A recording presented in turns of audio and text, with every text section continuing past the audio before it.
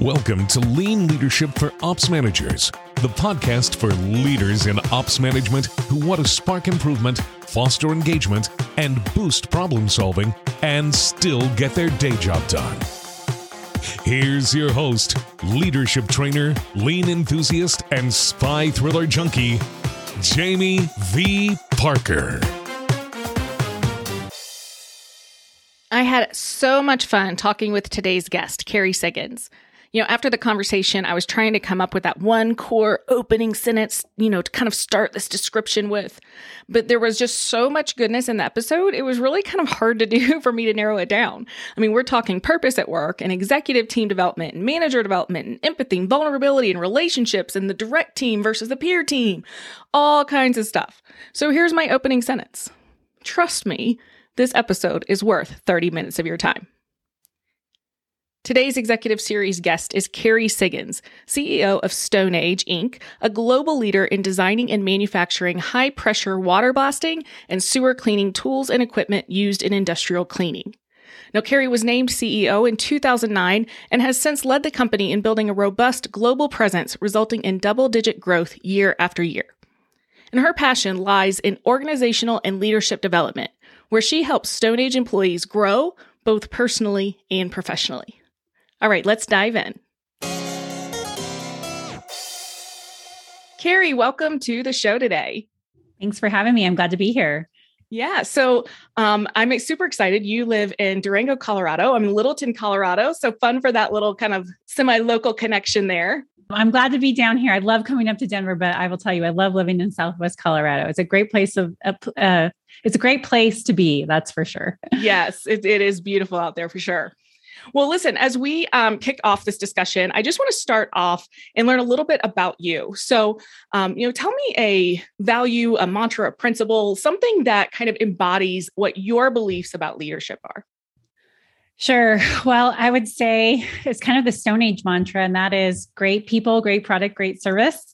And that's really what the foundation of the company was built on. And I absolutely believe in it. Without great people, it's really hard to develop the products and services that your customers need. And so that's really everything that we try to do is, how do we develop our people, grow our people, hire really great people? How do we innovate our products and services? And then how do we go the extra mile on that customer service excellence and really deliver a unique experience to our customers? Yes, I love it. I am all about developing and growing people. It's like totally my interest point in jam. So excited for that too. Well, tell us a little bit about StoneAge then. Who does your organization serve and how do you create value? Sure. So StoneAge is a manufacturing company and we make squirt guns on steroids, high pressure water jetting equipment for industrial cleaning applications. So our products would be found in applications like on that show, like the world's dirtiest jobs, that's where our products are. So it's they're used anywhere you would use ultra high pressure water to clean. So pipes, tanks, surfaces, heat exchangers in refineries, chemical plants, food processing plants. So, the dirtiest industries out there, but it's really a unique industry. It's a really niche industry, but it's a really important industry because everything that we use comes from some sort of industrial facility that is manufacturing our products. The can of soda that we're drinking, or the tires that we drive on our car, the fuel that we use in our car, and all that production equipment has to be cleaned. And our equipment is what's used to go in and do just that. Yeah, fantastic. So many applications for sure. And we all understand how important it is for our machines to stay up and running. And that can't happen if you get all that gunking and gears stop and all the things. Exactly. Perfect. And so I wanted to ask you, so you're in the CEO, in the CEO role. And, as you're thinking about kind of moving forward, so thinking about leadership and organizational succession and, what happens over the next 3 to 5 years and beyond, what would you say is one of those challenges that you really need to start tackling now in order to make those future years work and make those future years better?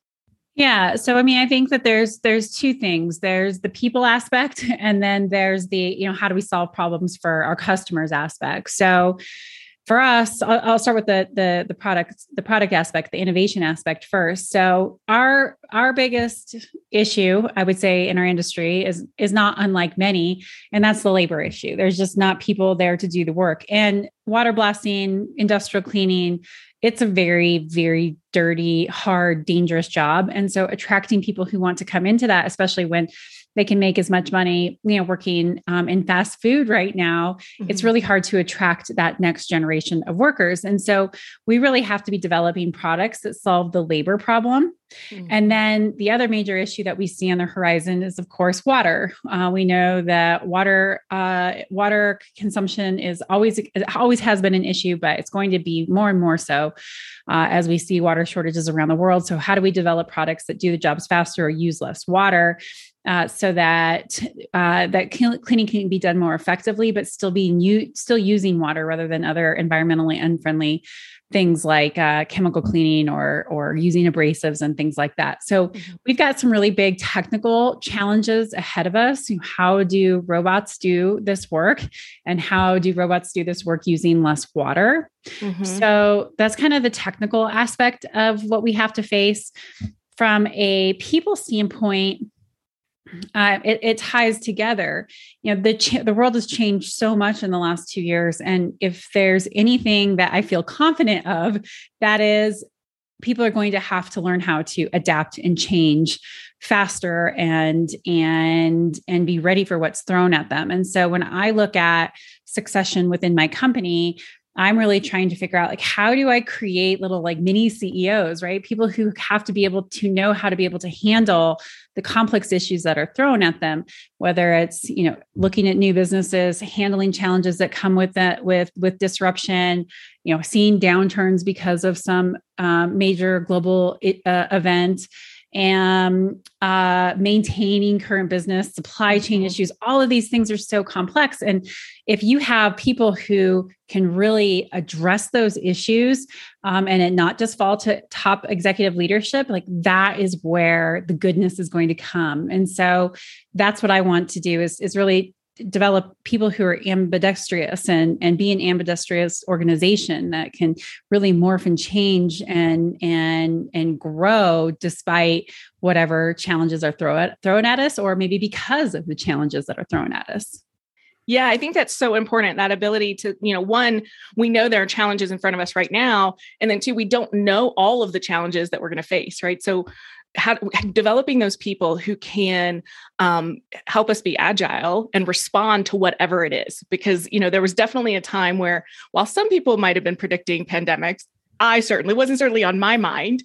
And then everything that came across, after that, and then the supply chain challenges and employment market challenges. And that's kind of the heart of what we're talking about here, right? Which is, we don't need people who can just be good at a certain thing, at doing something.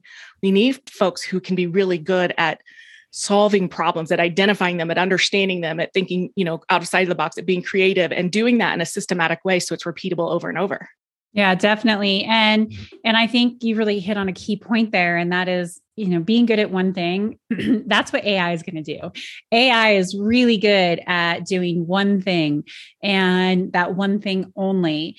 And so if you're a person whose role is very singular, I would say, then there's a good chance that kind of job is going to be replaced by AI. And so really, as you're looking to upskill workers and develop those future employees, it's got to be people who have the ability to have different skills that intersect, that create real value, that solve really tough problems, that can create those systems and then work with AI and with technology that can do those more mundane or more singular focused jobs really well. And, it's a little scary. I'm not sure how it's exactly going to look, but it's also exciting because then you're developing people who I think can find real purpose and meaning in their work, because they're solving challenges. They're working together with people. They're figuring out unique ways to add value to customers rather than just, push a button, push a button, push a button, push a button, which, some people love, but that's not very rewarding for a lot of people. Yeah. And that's so interesting that you bring that up too, because I was doing some studies or some research on, purpose at work and kind of that connection for folks, a personal purpose, how that gets fulfilled at work. And, there've been several studies done kind of since the pandemic started because of, how many people are reevaluating, right? They're reevaluating their life. They're reevaluating their work. And McKinsey did this study about purpose at work. And I don't have the numbers in front of me, so I'm sure I'm going to misquote the stats. So I'll put them in the show notes, the real stats. But it was, this huge percentage, 80% or whatever, people that say that they want to fulfill their purpose through their work. Right. And so sometimes we think, oh no, that those have to be separate, but 80% or whatever the number is, a high number, say, no, I want to fulfill my purpose at work. But then they said that there's actually a purpose gap between, kind of senior leaders who say, yes, I can fulfill my purpose at work. And then frontline team members, frontline supervisors, frontline, first level managers who say, I want to, but I can't. And that is so important that we figure out how to close that, because it's not like, oh, only senior executives are worthy of fulfilling their purpose at work, right? We've got to figure out how we close that gap. And I think that's what you were talking about. Some of that is what you're talking about. Absolutely. Yeah. I read that same study and it really hit home with me. And I think that the reason why senior leaders feel more purposeful for work because, they're making the decisions. They understand, the vision of the company and where they're going and how the decisions that they're making really truly impact all of that. And you typically have more autonomy in their roles and more flexibility in their roles. And so I think we can create that for other people on our teams, for individual contributors and for managers and supervisors. If we're willing to say, we're going to be radically transparent, we're going to make sure that everybody understands exactly where we're going as a company and why. We're going to make sure that we have people here who believe in the mission and people who don't. That's fine. You don't have to, but you can't work here. And so you can create it. It takes work. It takes a new shift in mindset. But I do think it's incredibly important because if you think about it, we spend so much of our time working. Humans are meant to work.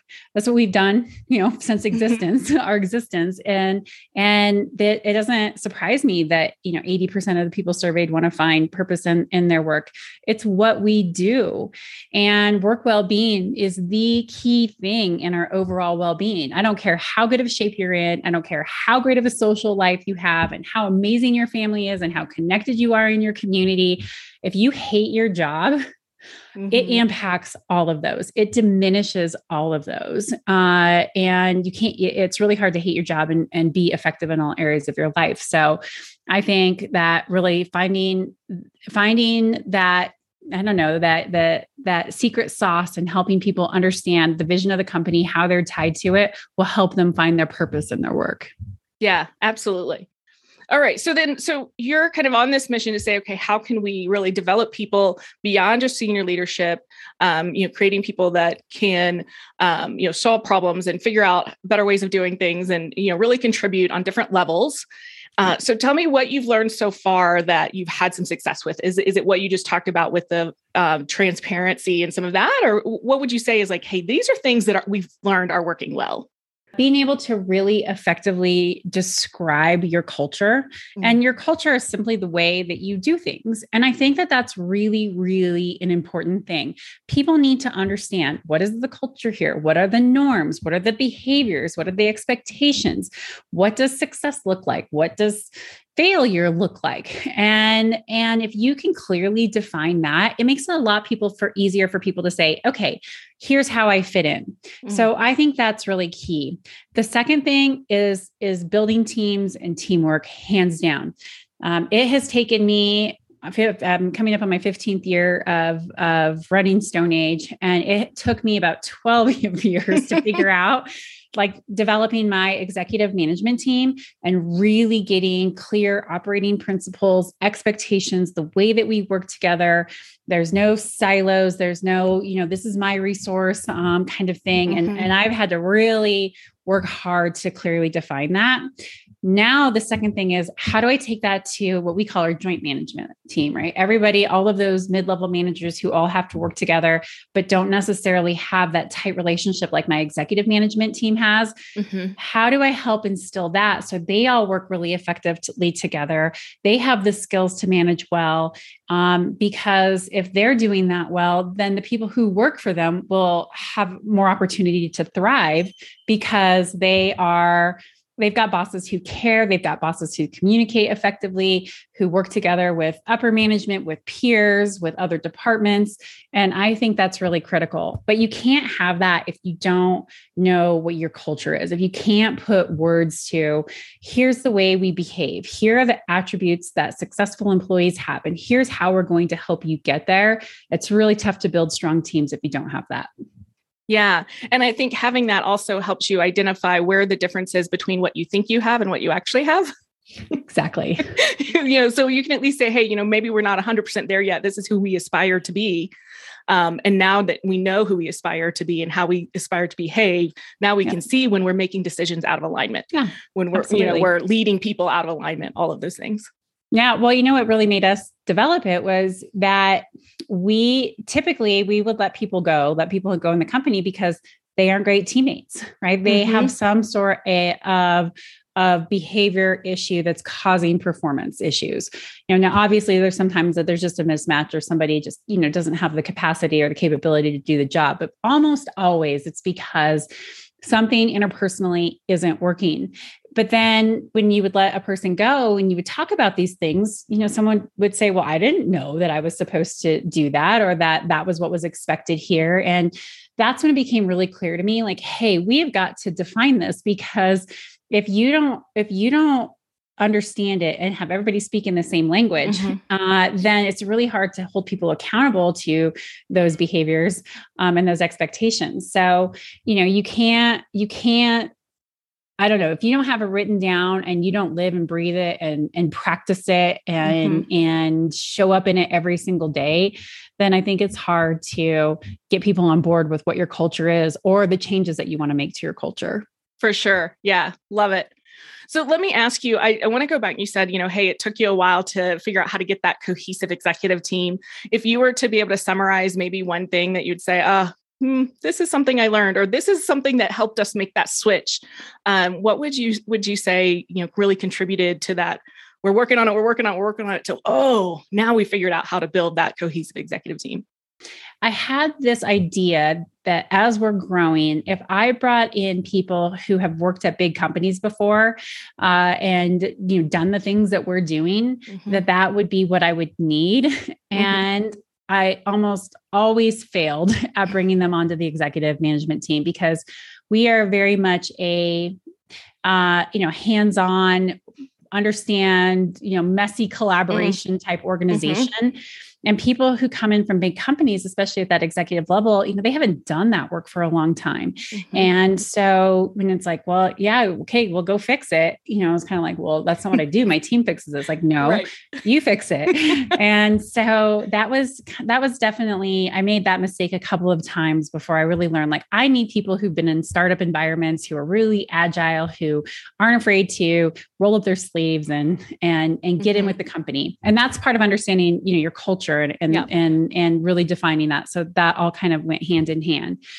The second thing that I learned is really about the type of people on your team, making sure that you have people who are going to fit the norms and expectations and kind of the operating principles of what you want for your team. So for me, I want collaboration. I want communication. I don't want any finger pointing or blaming.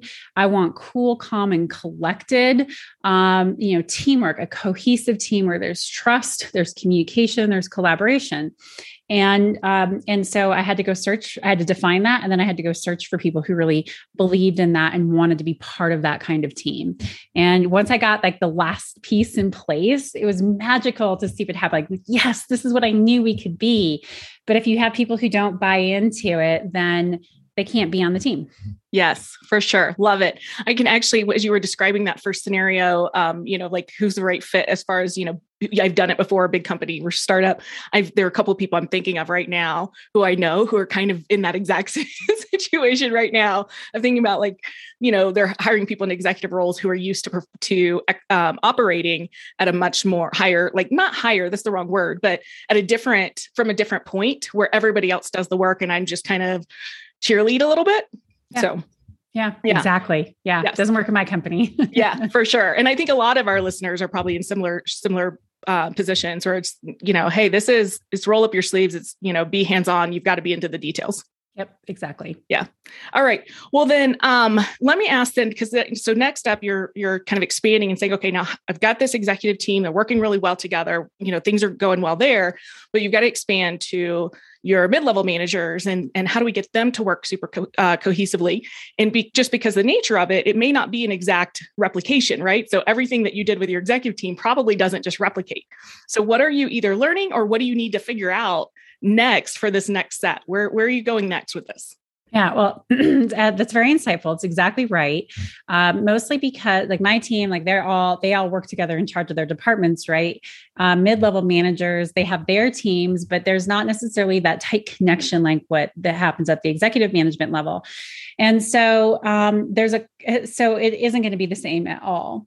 So there's two things that I'm going to do. One, I'm going to have all of them read Dare to Lead, and we're going to really focus on empathy and armored leadership. So when do we show up with armored leadership, and how can we be more empathetic to each other?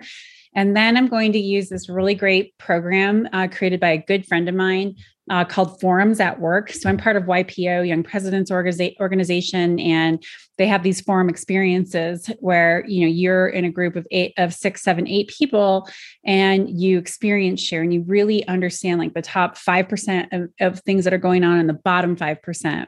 Well, my friend Had created this program to be able to replicate that in the workplace. And so we're going to put all of them through that. So we're going to break them up into teams of 6, and they'll be very specifically chosen. And we're going to teach them how to have these vulnerable communications, these vulnerable conversations of transparency, of understanding, of empathy, so that they can really build those connections. Because it's not the work that's the issue. It's how do I work with other people when I've got my list of things to do, but I have to work cross-departmentally to execute a lot of these initiatives.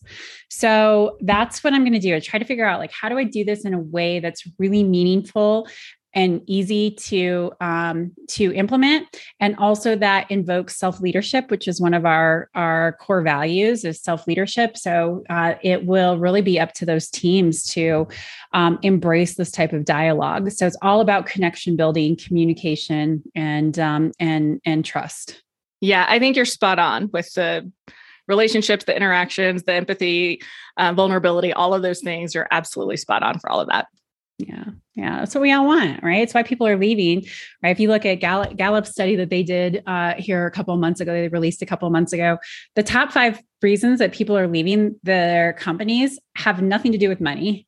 It all has to do with not feeling cared about, not feeling like they have purpose at work, not feeling like their manager is treating them fairly, right? Not feeling connected with their colleagues. That is why people are leaving. They're just so seeking connection and meaning in their relationship. So to me, it's not about the work. It's teaching people how to work together. Then the work will get done.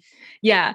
And I think too often we think of it almost like a trade-off, I really want to have this great people-focused culture with, empathy and vulnerability and transparency and all of those things, but we got to get the work out the door, and not recognizing that they actually support that supports getting work out the door when you create that environment and help people give the skills and the way, how do we do this? Because it's really uncomfortable for a lot of us to go in and start having these types of conversations. situations. Yep, absolutely. We all have to learn, and everybody's going to be able to participate at different levels within that comfort zone. And that's okay, but it still allows for that deeper connection. And what I'm focused on is the quality of the hours spent at work, right? So that's great that you can check off a lot of boxes and get stuff done. But what is that quality of work like? How does it feel? What is your experience when you're working with your colleagues? If you are in that flow, in that zone, you're working well, you've got a work friend, you trust your teammates, that experience is so different than head down, get stuff out the door. Relationships come second. So to me, we're really focusing on, great, you're at work 8 hours a day. How do we make that the very best experience we can possibly make? And you can only do that if you have good relationships and connections within your teams. For sure. Yeah. I always say that leadership is a relationship. And I think what I'm also hearing from you is to make sure that we recognize it's not just the relationship with your direct reports. So the direct team that you lead, that is only one of your teams, right? And so that peer team is also a super critical team. And you really have to almost like kind of put that first in order to be able to better serve your team, your direct report team, right? Is that like that peer team you have to go first with that cross-functional work and relationships. I totally agree with you. I wrote a blog on this a couple of years ago on how tough being in middle management is. The messy middle, right? It is. Because you have to manage so many different things. You have to manage up, sideways, and down. But I do think that peer-to-peer is so important. And a lot of people don't do that. Like when you ask most people, who's your team, 90% of people say the people who report to me. Mm-hmm. And they don't say, I'm part of, this peer management team, and I'm part of, the overall company's management team. They get so focused on the people they manage, and that's very short-sighted. That is not going to make you successful in a company. You've got to effectively manage sideways and up as well. For sure. All right. Well, I feel like we could talk forever, to be honest. This is so much fun. But we do have to wrap up. So as we wrap up, I just want you to think about, so our listeners are operations executives, operations managers, supervisors. So if you could leave them with some words of either advice or encouragement, what would you leave those listeners with today? Yeah, I would say, it's a journey. So enjoy it. Like, life is about taking steps forward, taking steps backwards, taking steps forward again. And then all of a sudden, the rug gets pulled out on you because the whole world changes.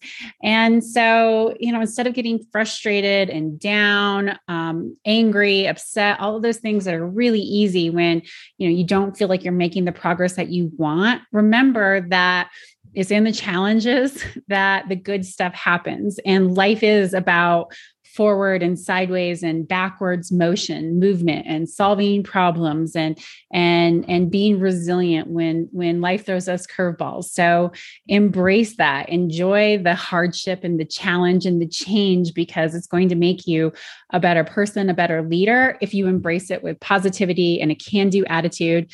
And, it's okay if you get mad. It's okay if you cry. I've had lots of those moments too, but you always have to come back to this, like, I'm going to learn so much from this. There's a gift in the journey, and there's a gift in the adversity that I face on this journey. So embrace it and enjoy it and learn from it.